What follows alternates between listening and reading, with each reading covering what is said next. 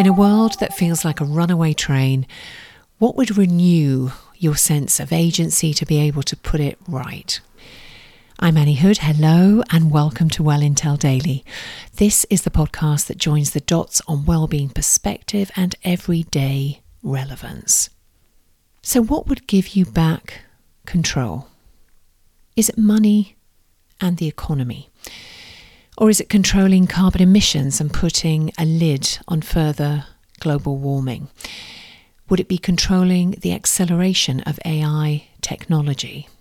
Or seeing resolution to the geopolitical fragility of the Ukraine war?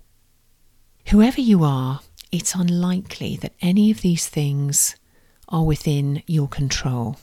Whether you're a business leader, a teacher, a parent, an entrepreneur or an office worker, the things that absolutely are within our influence and personal governance are the choices we make every single day and the time you and I carve out for buffering. And what I mean by that is allowing ourselves some time to process the daily events and incidents that have happened and give ourselves time to reflect. The same sort of buffering we see on our overworked computers that can't quite keep up.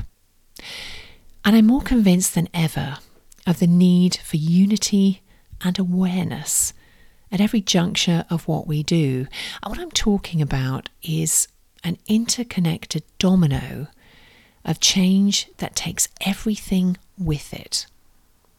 Nothing is happening in a silo anymore. Every single thing is linked and interconnected.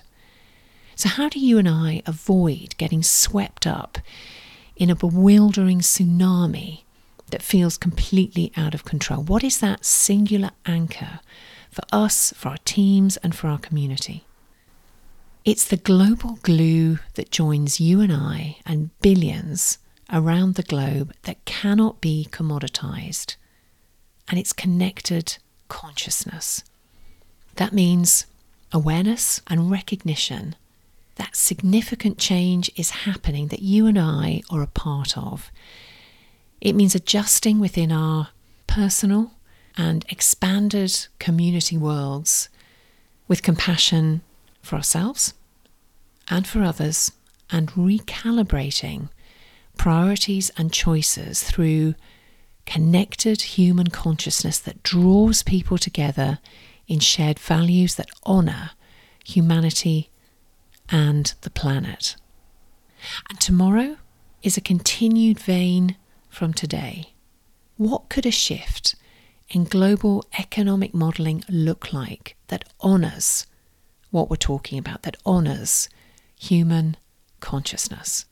Do share, follow, review, do tag me, tell me what you think, and of course, be well.